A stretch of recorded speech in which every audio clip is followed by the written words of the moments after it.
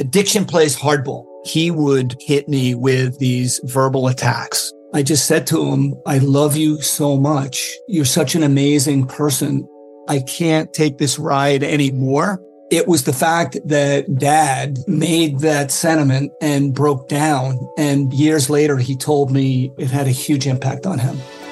Sometimes doing what's right for your loved one is the hardest thing to do. Caron is that right thing. Visit caron.org/lost. Planning an international trip and want to learn the language of your destination? Then check out the language learning program Rosetta Stone on desktop or as an app. Rosetta Stone is designed to immerse you in the language you're learning. Plus, the True Accent feature even gives you feedback on your pronunciation. Don't put off learning that language. There's no better time than right now to get started. For a very limited time, listeners can get Rosetta Stone's lifetime membership for 50% off. That's 50% off unlimited access to 25 language courses for the rest of your life. Redeem your 50% off at rosettastone.com today.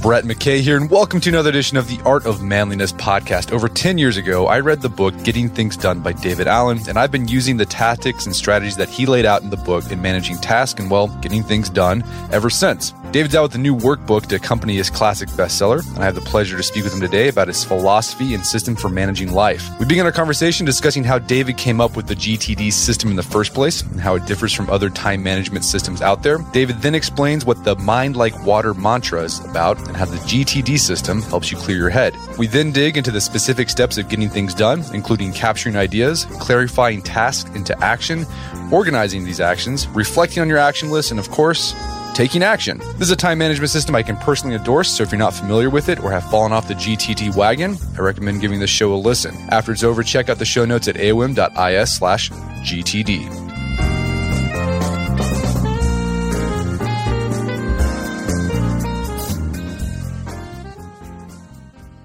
All right, David Allen, welcome to the show. Brett, delighted to be here. Thanks for the invitation. So you are the author and the creator of Getting Things Done. I've been using it for over a decade. It's changed the way I manage myself, and I know a lot of our listeners are familiar with the method in the book. Before we get into that, can you tell us about the origin of this system? I mean, this has become a phenomenon around the world. How did it get started? Where did you start piecing together the idea of what would become Getting Things Done? Well, I was deeply involved in my own sort of self-development process back in the 60s, 70s. You know, I was in Berkeley, California. I mean, come on, that was a lot of what we were doing was sort of exploring ourselves. So I got involved in the personal growth movement, got involved in some really elegant, experiential training about that stuff. And so some of the pieces that were 20, 30 years later to become GTD or part of the, the methodology as I finally described it in the book, started there. A lot of it about agreements. How do you manage? What happens when you don't keep an agreement with others and with yourself? So some of that started there. And we started to do some sort of productivity trainings, as best we could around that. And, a lot about open loops. What happens when you make a commitment that you can't complete yet? Or what happens when you do finish a commitment that's open? So some of the sort of early pieces of that were components of, part of the sort of larger, sort of gestalt of the personal growth movement. So I got familiar with some of those things. Ultimately, after lots of different jobs and not knowing what I wanted to do, I became a consultant and started to work with, people who seemed to know what they wanted to do. And I came in and helped them sort of work their own process. I'm a lazy guy. I just walk in and say, how can we make this easier? So now they call that process improvement. I just said, how much easier can I not have to work? And then I'd help my friends with their businesses sort of get up to speed, get under cruise control, and they get bored, go somewhere else. Then I discovered they pay people to do that. They call them consultants. So sort of hung out my own shingle in 1981, started my own consulting practice. And then I got very attracted to what are kind of models that I could use. If it wasn't clear how to help somebody that might want to bring me in as a consultant, what could I access? What could I pull out of my hip pocket as a model of stuff to walk people through a process that would improve no matter who they were or what kind of business they had or whatever. So I was always hungry for what were the sort of the primary or the essential elements to, to being in the productive state where you had maximum space, maximum clarity, maximum efficiency with whatever you were doing. So I got hungry for that, but also given my work in the personal growth world and my own spiritual practices and explorations, meditation, got a black belt in the martial arts and karate. And so a lot of that had a lot to do with clear head. So I also was very attracted to how do you keep your head clear so you can stay focused on all the cool stuff. So, my life wasn't broken, but I started to experience and explore some of the techniques I was discovering. I had a couple of great mentors that taught me other pieces of this. And I said, well, that worked for me, helped keep me clear. I turned around, used those techniques with my clients and worked for them too, without fail. So, well, that's pretty good. And then somebody in the big corporate world saw what I was doing and said, wow, we need that in our whole culture, more stability, control, accountability, senior and professional people being able to manage themselves well.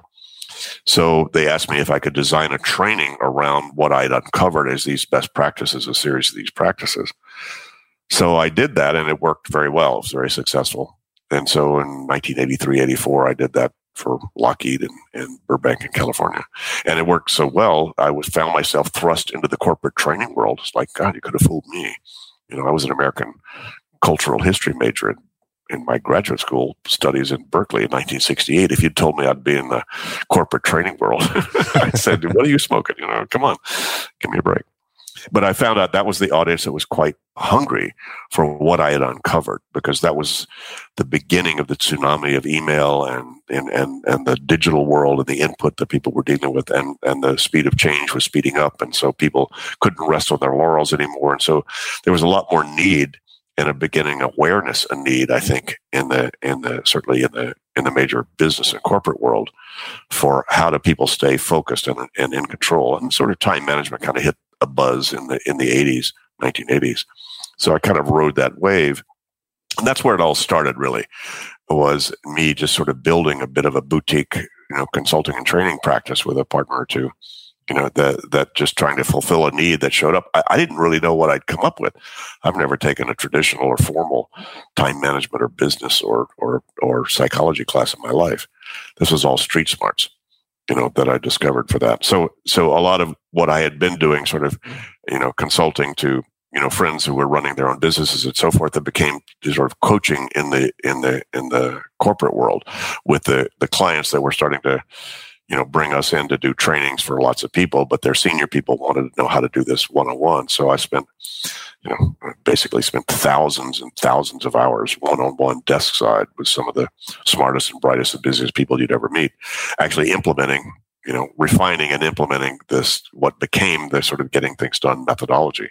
But again, Brett, it took me 25 years to figure out what I'd figured out, and that it was unique and nobody else seemed to have done it. So that's when I wrote the manual, and that's when the book, Getting Things Done, came out in 2001.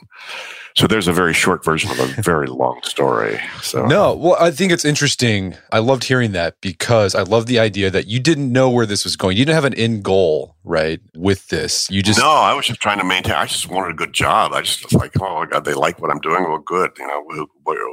What can I do next? Who wants me to come back and do something else? And I've not been very entrepreneurial or aspirational, and I was more of a researcher, and educator than anything else. I just liked to sort of create my own, be able to maintain at least a boutique kind of, a career that could support my lifestyle. Yeah, I think that's useful for particularly young people who are starting off in their careers. They think they have to have it figured out right from the get-go. And here's an example of it, 25 years, but you found something that's, fantastic.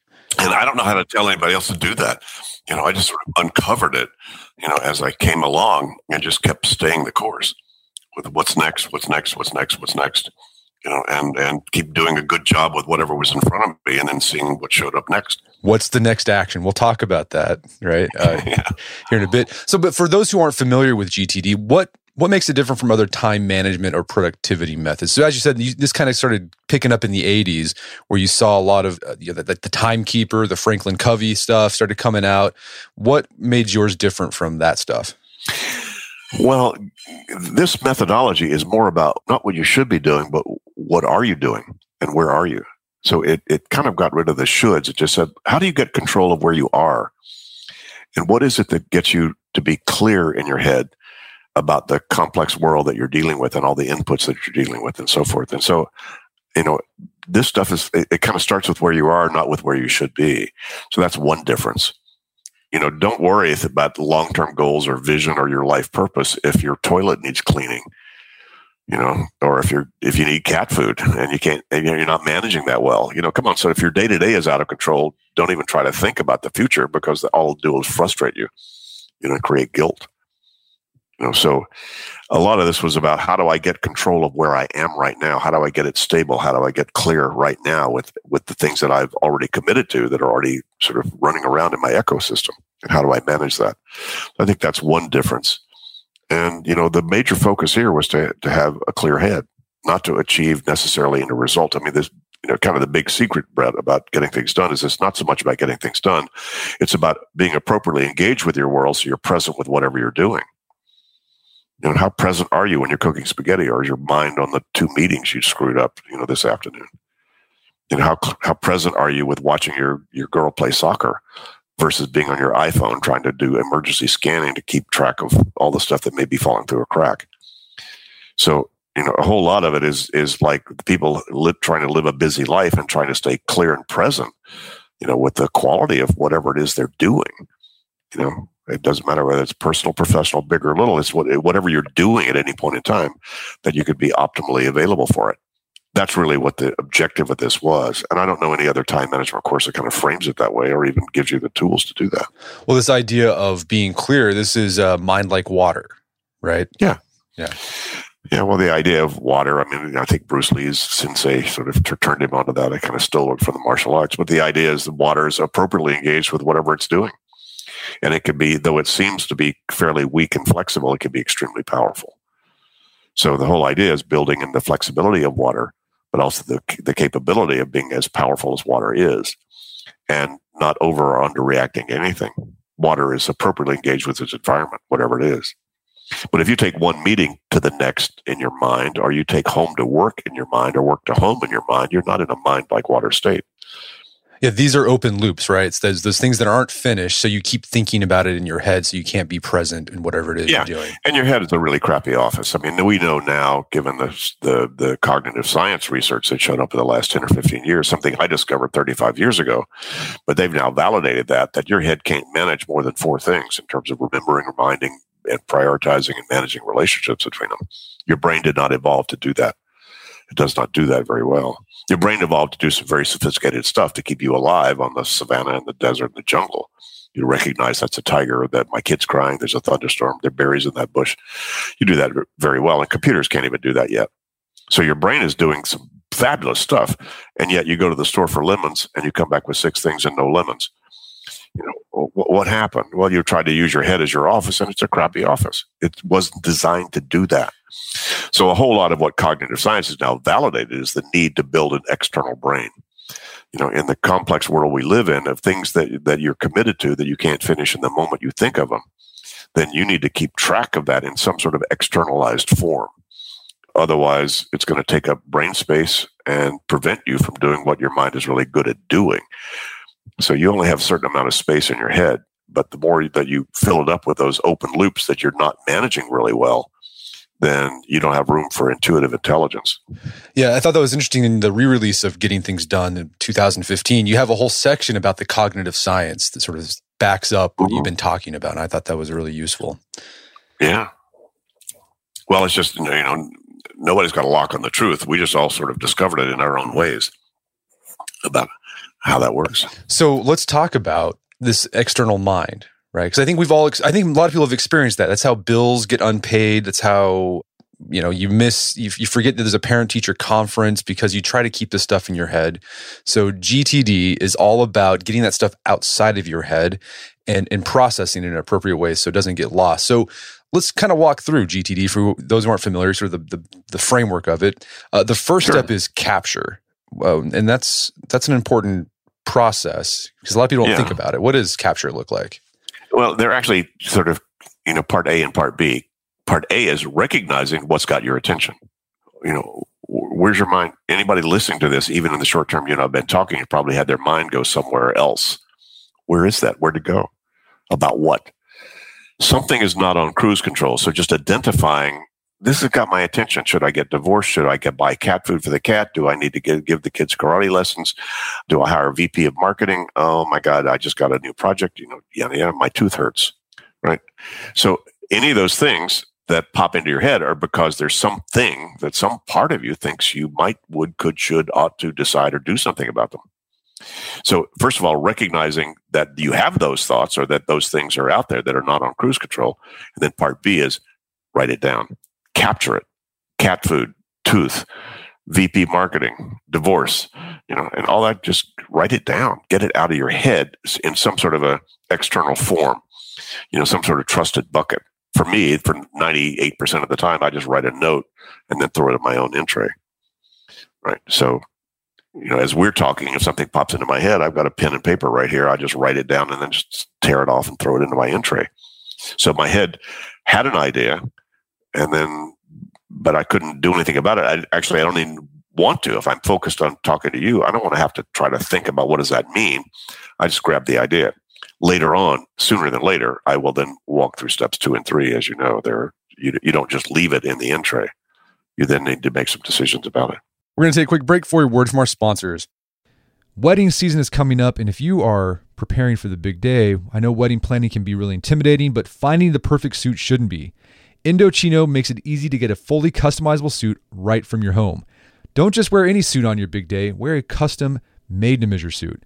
Suits start at just $499, which is about the same price you'd pay for an off-the-rack suit at a department store. And they've also got custom made-to-measure shirts starting at just $89. So I've talked about my Indochino suit on the podcast before. They've been a long-time podcast sponsor. It's navy blue. The measuring process was super easy. They got these video guides you follow.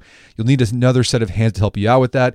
But the really fun part is customizing it. Got to customize how I wanted the lapels on the jacket, the pockets, the lining. I went no pleats on the pants on this suit. A lot of fun. And then in a few weeks, you have a made-to-measure custom suit sent directly to your door. When planning your wedding, get a suit as unique as you with Indochino. Go to Indochino.com and use code manliness to get 10% off any purchase of $399 or more. That's INDOCHINO.com, promo code manliness. Did you know Fast Growing Trees is the biggest online nursery in the U.S. with more than 10,000 different kinds of plants and over 2 million happy customers in the United States? You can grow lemon, avocado, olive, or fig trees inside your home on top of the wide variety of houseplants available. Fast Growing Trees makes it easy to order online, and your plants are shipped directly to your door in 1 to 2 days. And along with their 30-day Alive and Thrive guarantee, they offer a free plant consultation forever. So I use Fast Growing Trees to order not an indoor tree, but an outdoor tree. There is an oak tree that was in our front yard that died a few years ago due to heat stress. Had to cut it down. There's been a blank spot that I wanted to put another tree there. I wanted a maple tree that turned bright red during the fall. And I went on Fast Growing Trees, found the tree that fit the criteria that I was looking for. Turns bright red. It's a maple tree that turns bright red in the fall. So if you want to try Fast Growing Trees, right now they have some of the best deals online, like up to half off on select plants. And listeners to our show get an additional 15% off their first purchase when they use code manliness at checkout. That's an additional 15% off at fastgrowingtrees.com using code manliness at checkout. Fastgrowingtrees.com, code manliness. Offers valid for a limited time. Terms and conditions may apply. Daylight saving time is starting up again. The goal of this is to give us more daylight from March through November. By setting our clocks forward, it may feel like there are more hours in the day, but if you're hiring, it doesn't necessarily help you find qualified candidates for your roles any sooner. There is only one way to do that: ZipRecruiter. And right now you can try it for free at ZipRecruiter.com/manliness. ZipRecruiter works around the clock to help you find qualified candidates. Once you post your job on ZipRecruiter, they send it to 100 plus job sites so you can reach more of the right people. ZipRecruiter's smart technology also quickly scans thousands of resumes to identify people whose skills and experience match your job. Spring forward with a new hiring partner, ZipRecruiter, and find top talent sooner. See why 4 out of 5 employers who post a job on ZipRecruiter get a quality candidate within the first day. Just go to this exclusive web address to try ZipRecruiter for free. ZipRecruiter.com/manliness. Once again, that's ZipRecruiter.com/manliness. ZipRecruiter, the smartest way to hire. Picture that thing you've always wanted to learn. All right, you got that in your head? Now picture learning it from the person who's literally the best at it in the world.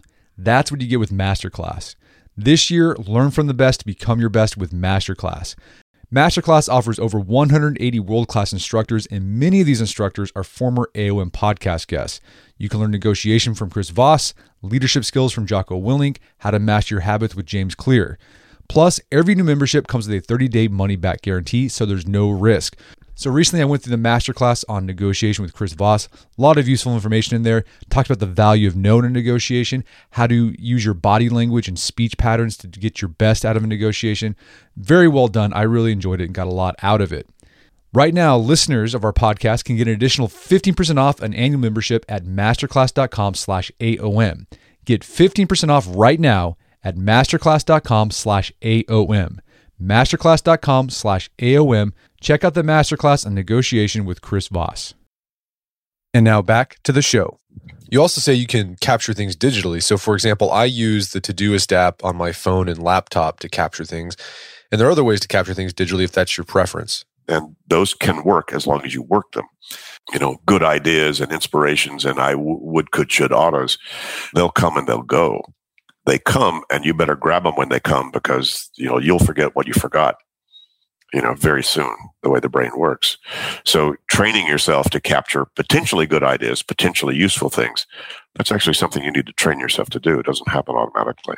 Right. And I've noticed as I've started to do that, like just start capturing thoughts, like my brain gives me more thoughts because it's like, it like trusts, like, hey, you're actually going to do something. I don't know if it's my brain's actually thinking that, but it like, there's like, they trust that I'll do something about it. And so I don't know, I feel like I generate more thoughts as I capture them. You can. There's an end to that. At some point, you know, if you sat down and actually wanted to implement this full process, it may take you 1 to 6 hours to actually capture all the things that have your attention until they stop. They will stop, by the way. And that's you want to get to that point, right? That's the whole mind like water. Well, that would be the ideal. Right. If you really want to get to mind like water and a clear head, you better get everything out of your head that's banging around in there that's not finished yet, that you might want to do or decide something about. And one of the powerful tools of this capture is a systematic, mind sweep that I've been doing for over a decade. And it's amazing what's come from that mind sweep. Yeah. Well, mind sweep can take on a lot of forms. I mean, for those of you who are not familiar with GTD, this is basically saying, look, write down anything that's on your mind. Anything that's on your mind. Little, big, personal, professional, doesn't matter. It's not a commitment to do them. All you're doing is trying to empty RAM inside your head. You're empty the short-term memory thing. Just get all of that. Oh, I need cat food. Oh, I should do this. Oh, what about that class I might want to give my 3-year-old so he can get into Harvard? God knows, how many things people think about that are possibles and, that they might want to decide or do something about. A great movie somebody recommends. Here's the person you might want to hire, as your accountant. All that stuff. Anything that shows up in any conversations and any interactions you have in your world out there that can't be finished in that moment, that's the stuff you need to capture. And so there's a lot of that stuff. So if you really wanted to be clear, you need to make sure that you've captured all that so that some part of you doesn't go to bed and go, what am I going to do about it? What am I going to do about it? What am I going to do about it? What am I going to do about it? If you only keep it in your head, that place has no sense of past or future. And so it'll wake you up at 3 o'clock in the morning. I need cat food or I need a new business plan. Same space. And they just yank your change, kind of like at random ad hoc moments when you can't do spit about either one of them, which is really stupid. So you need to get smarter than your mind. And most people are letting their minds run them as opposed to, wait a minute, you have a mind. You are not your mind. Right.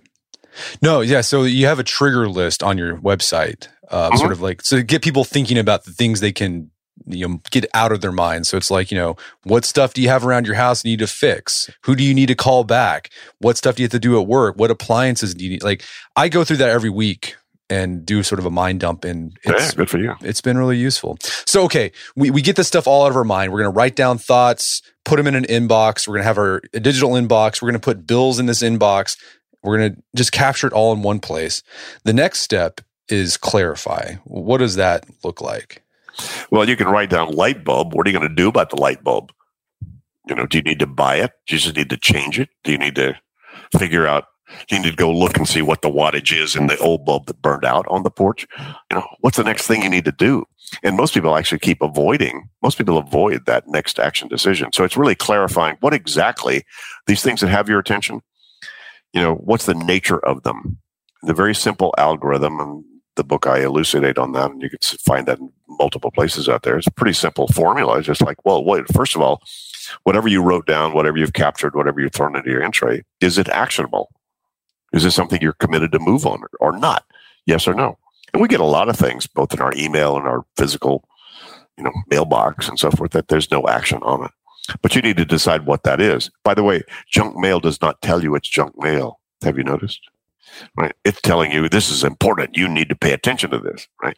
So you're the one who actually needs to make a decision about these inputs that you get wherever you've collected these inputs that you've allowed come into your ecosystem in some way. Your own notes, as well as stuff piling up in social media and email and your physical inboxes and mailboxes, right? So you need to decide, what is that? If it's non-actionable, then it's either trash, reference material, or something to hold on till a later date to make a decision about it. So, that's a clarification of the non-actionable things is either something I don't need or something I need to just hold on to refer to later potentially, or something I need to be reminded of at some later date. And then if it is actionable, there is something I need to do about this, or I want to do about this. Then you need to decide two very important questions to answer. One is what's the very next action you would need to take? You wrote a note about mom. Great. Why'd you write the note? Well, her birthday's coming. Great. What are you going to do about her birthday? What's the next step?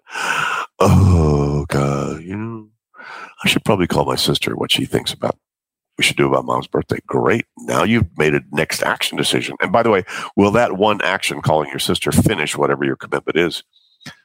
No, we want to celebrate mom's birthday. Fabulous. Now you have a project. So there are two things you need to ask and answer about the things that have landed on your plate that are actionable. What's the action and what's the outcome? Action and outcome are the zeros and ones of productivity thinking. What are we trying to accomplish, and how do we allocate resources or reallocate them to make sure that happens? But that thinking does not show up automatically. As a matter of fact, most people listening to this right now, if you're listening to this right now, pull out your to-do list if you have anything like that and look on that list. And what you're likely to not see are actions and outcomes. You might have written down, just call your brother, wish him a happy birthday. Maybe that's the next step. But likely what you're going to see are things that still need a decision made about, well, what exactly are you going to need to do to move the needle on that, to get to closure or resolution on, or clarity on what that thing is. And by the way, what's the outcome you're committed to complete that you need to keep track of until you can complete it? And that's the cognitive muscle that actually people need to train. That's the clarify step. And it's very, very powerful. Trust me, Brett, I've spent thousands of hours with some of the best and brightest and most sophisticated people on the planet, walking them through that exercise about all the stuff they dumped out of their head the day before. And they haven't done it yet. And that's the big problem, because what happens is then that stuff spins around and keeps spinning around in there. If you haven't finished your thinking about what it means, what does done look like, and what does doing look like, and where does it happen? So interestingly, that I discovered or uncovered or recognized that was the thought process you have to apply to these things to be able to get them off your mind without having to finish them. And do you think this is where a lot of people mess up getting things done when they try to implement it? Like they don't properly clarify or describe what they're trying to do? Sure. They write down set meeting. I go, well, how are you going to set the meeting?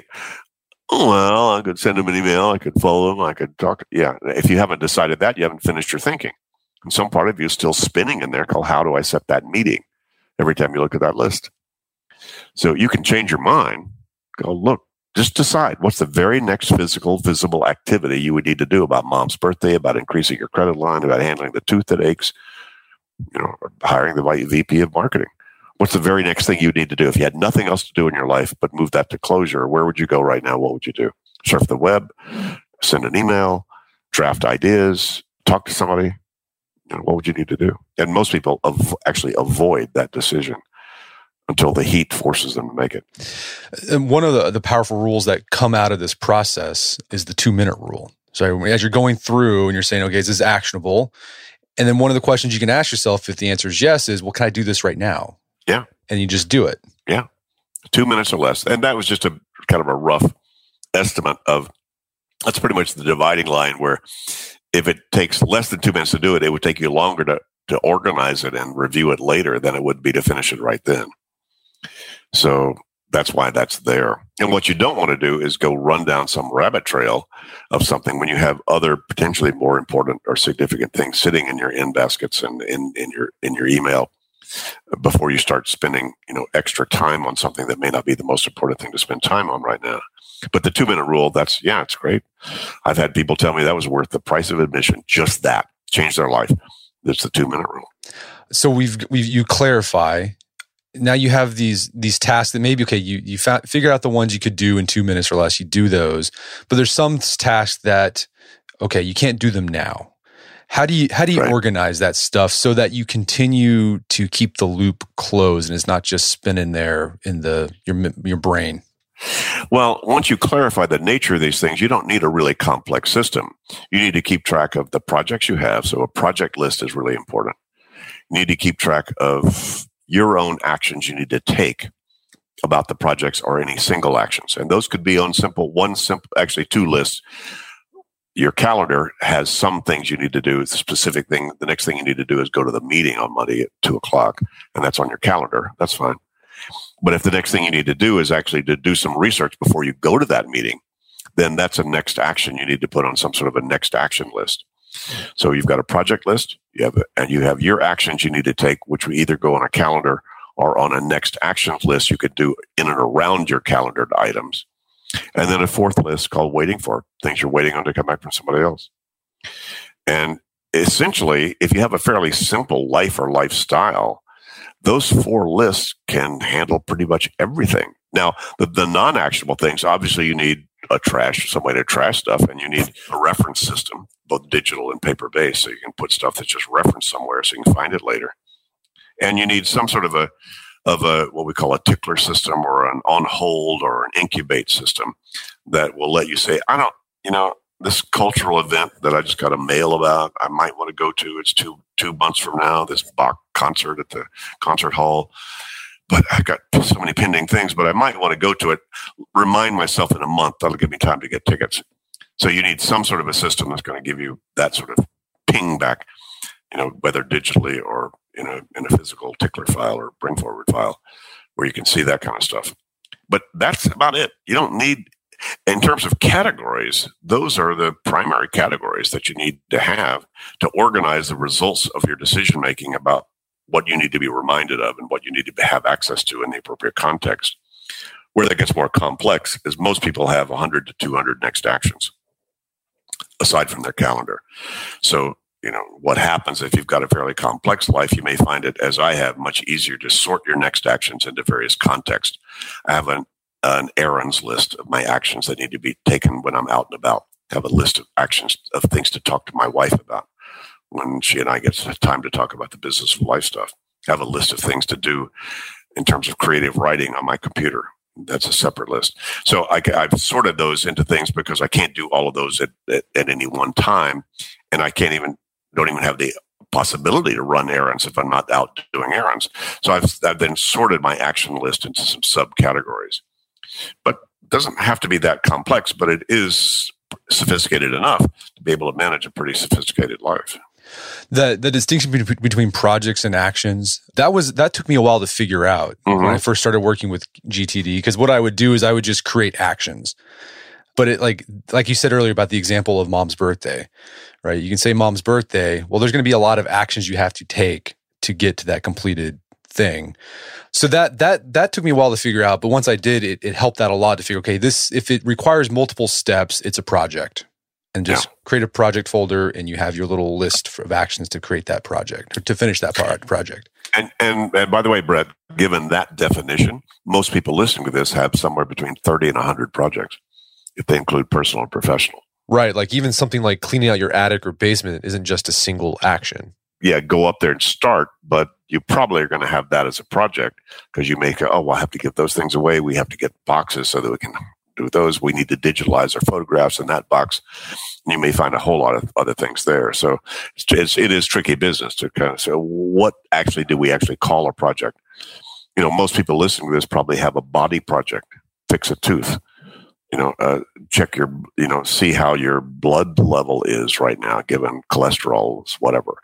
Get a checkup that you've been avoiding, X, Y, and Z, or God knows, whatever all those things are. I need to look into this sprained ankle that's not healing. Maybe I should go figure out how to handle that. Those are projects, because you have at least a phone call to make, or at least a web surf to do to find out, well, what might I do next? And that's not going to finish whatever this is. So whatever it is you can't finish in one sitting or kind of in one call that's obvious, that's a project. So the final steps after you've clarified your information, organized those tasks and projects, is to reflect and engage. What does that look like? Well, you're going out for errands. What do you want to do? Look at the errands you come up with and decide which ones you're going to run. You got a list of stuff to talk to your partner about in your business, right? You've got the meeting coming up. Take a look at the list you've created and say which ones are the most important that we deal with if we have a short period of time. It could also be could be at any of the levels of commitments. I mean, the other aspect of getting things done is identifying the multiple horizons that we have commitments. And there's 6 of them. At the top level, why are you on the planet? What's your purpose and your core values? And then you have what's your vision of doing that successfully. And then you have what are the things you need to accomplish to make the vision happen. Then you have all the things you need to maintain, to make sure all that works and keep going toward that in a balanced way. Then you have all the projects about all that stuff. And then you have all the actions you need to take. I couldn't get in any simpler, than this, Brett, over these 35 years. There are 6 horizons. We actually have all of these commitments. So reflecting could be, how often do you need to reflect if you've got a life partner? How often do you folks need to think about where you're going in your life in terms of career and lifestyle? Where do you want to be 5 years from now? Right? What's pulling or pushing on you that thinks you might want to change it? If you've got a job that just changed, how clear are you with you and any potential boss or partners about your job description and your accountabilities? So there are a lot of these commitments at multiple levels that need to be reviewed and reflected so you can feel comfortable about both your priorities and as well as what are the appropriate projects I need and actions I need to take, to maintain all those things. So this is not quite most people have a much more complex life than they realize. So don't shoot the messenger, guys. I'm just letting you know all those things are going on. So when you say reflect, reflect on what? Reflect on the 35 projects you have? Yeah, once a week you ought to. Reflect on where you need to be this afternoon? Yeah, check your calendar. That's good reflection. Reflect on, how you're trying to manage the strategic plan you have and the operational plan you have in your company, right? So is that a quarterly review, monthly review? Is that how often do you need to look at that? So reflection just says step back, step up at some level to be able to look at another level of game in terms of locating yourself in space and time.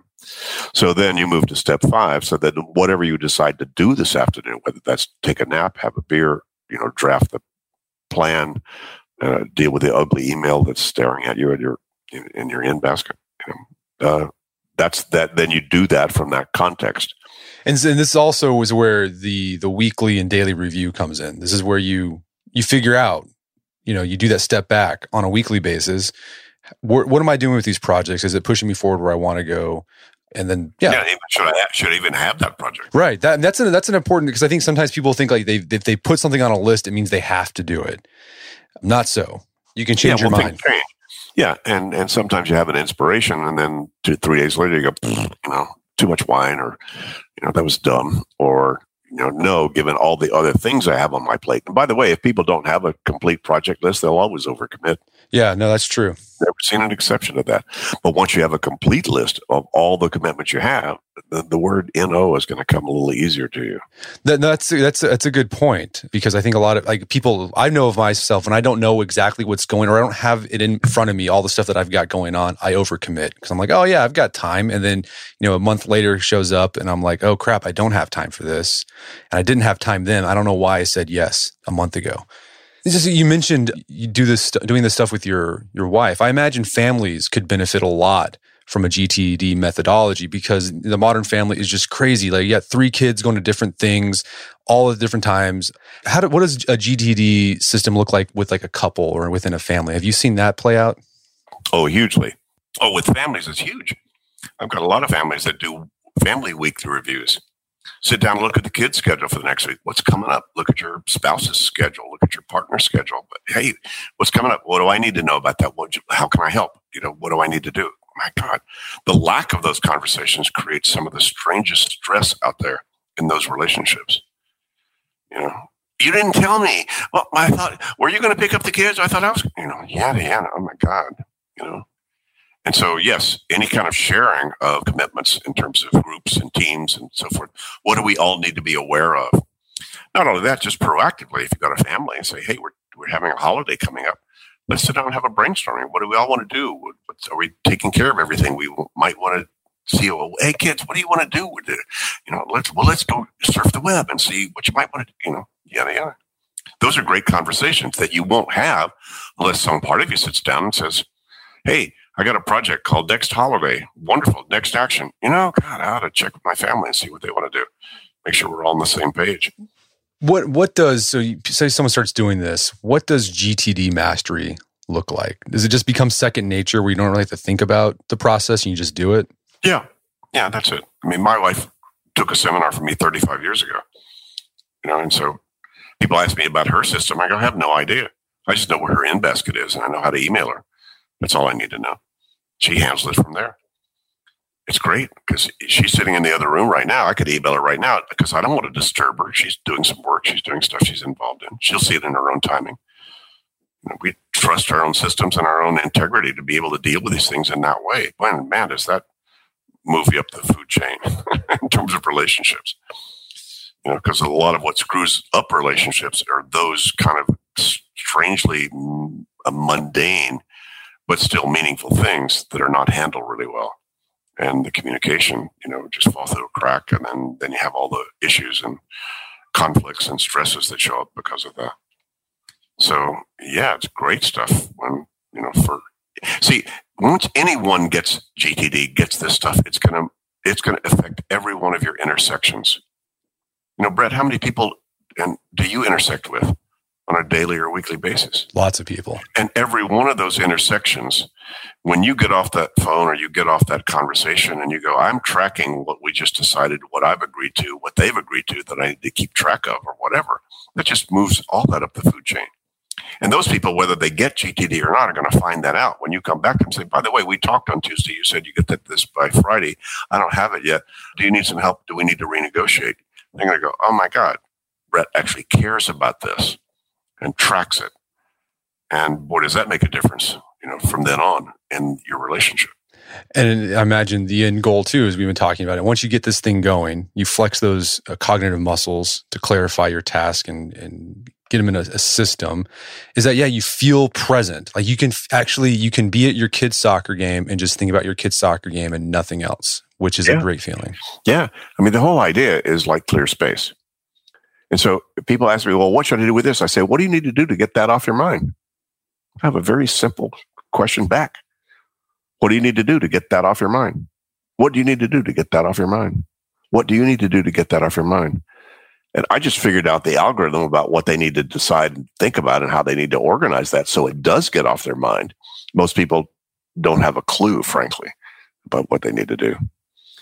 But that was the elegance of GTD. That it is. Figured that out. Well, David, where can people go to learn more about the work? And I guess you have a new book coming out, a workbook as well. Yeah, we do. Well, gettingthingsdone.com is our website. And now we're our trainings, we've certified master trainers and coaches in 70 countries. So you can go to wherever you are in the world, you're listening to this, you can go to our website and see how you could get a training, which is really good to do. You can obviously you can get my book, the new edition of Getting Things Done, has all this in there, and how to do all that. And yeah, there is a new, if you get the book, Getting Things Done, it may be a little daunting for a lot of people because I just accumulated 25 years of my professional work or 30 years of my professional work and put it into a manual. And so a lot of people, it does tell you how to implement all this stuff with a lot of detail and cool stuff about it. But a lot of people feel a little daunted, or overwhelmed by that. So we decided, let's create a workbook that sort of lower the barrier of entry for people to be able to say, look, here are the 10 moves that are easy to do.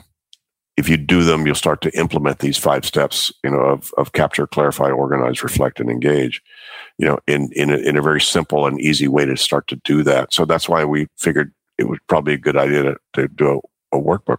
And we've got QR codes in there. If you've got an iPhone or a phone that recognizes QR codes, you can read a little thing and do a little exercise, and then you can pump on the QR code, and you'll see me talk for 2 or 3 minutes about what that actually is and what it feels and looks like. So it's cool. We feel proud of that. Well, fantastic. Well, David Allen, thanks so much for your time. It's been a pleasure. Brett, my pleasure. Thanks for the invitation. My guest today was David Allen. He's the author of the book, Getting Things Done. Check out the new workbook that's out that accompanies the book. It's called the Getting Things Done Workbook. Both available on Amazon.com and bookstores everywhere. You can find out more information about his work at his website, gettingthingsdone.com. Also, check out our show notes at aom.is/GTD, where you can find links to resources where you can delve deeper into this topic.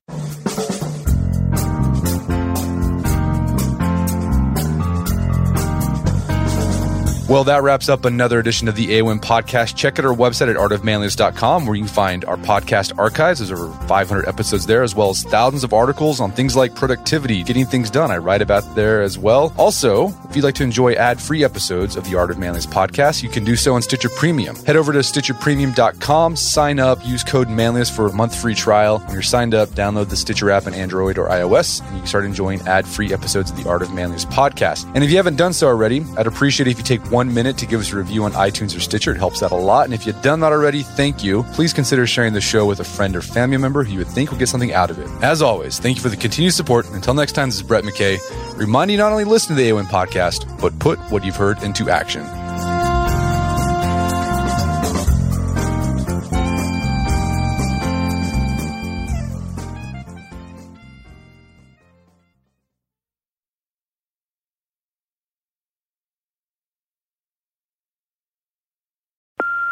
Hey Mom, first things first, thank you. It's my 1-year anniversary of my decision to say, yes, I need help, and yes, I choose me. And that's the miracle. I'm lucky that the strongest person I know is my own mother. Love you, Mom. Maxwell. Be that strong person who makes the difference. If your loved one is struggling with drugs and alcohol, reach out to Caron for a different kind of addiction treatment. Visit caron.org/lost. Shopify is the global commerce platform that helps you sell at every stage of your business. With the internet's best converting checkout, 36% better on average compared to other leading commerce platforms, Shopify helps you turn browsers into buyers. In fact, Shopify powers 10% of all e-commerce in the U.S. Sign up for a $1 per month trial period at shopify.com/podcastfree. All lowercase, shopify.com/podcastfree, shopify.com/podcastfree.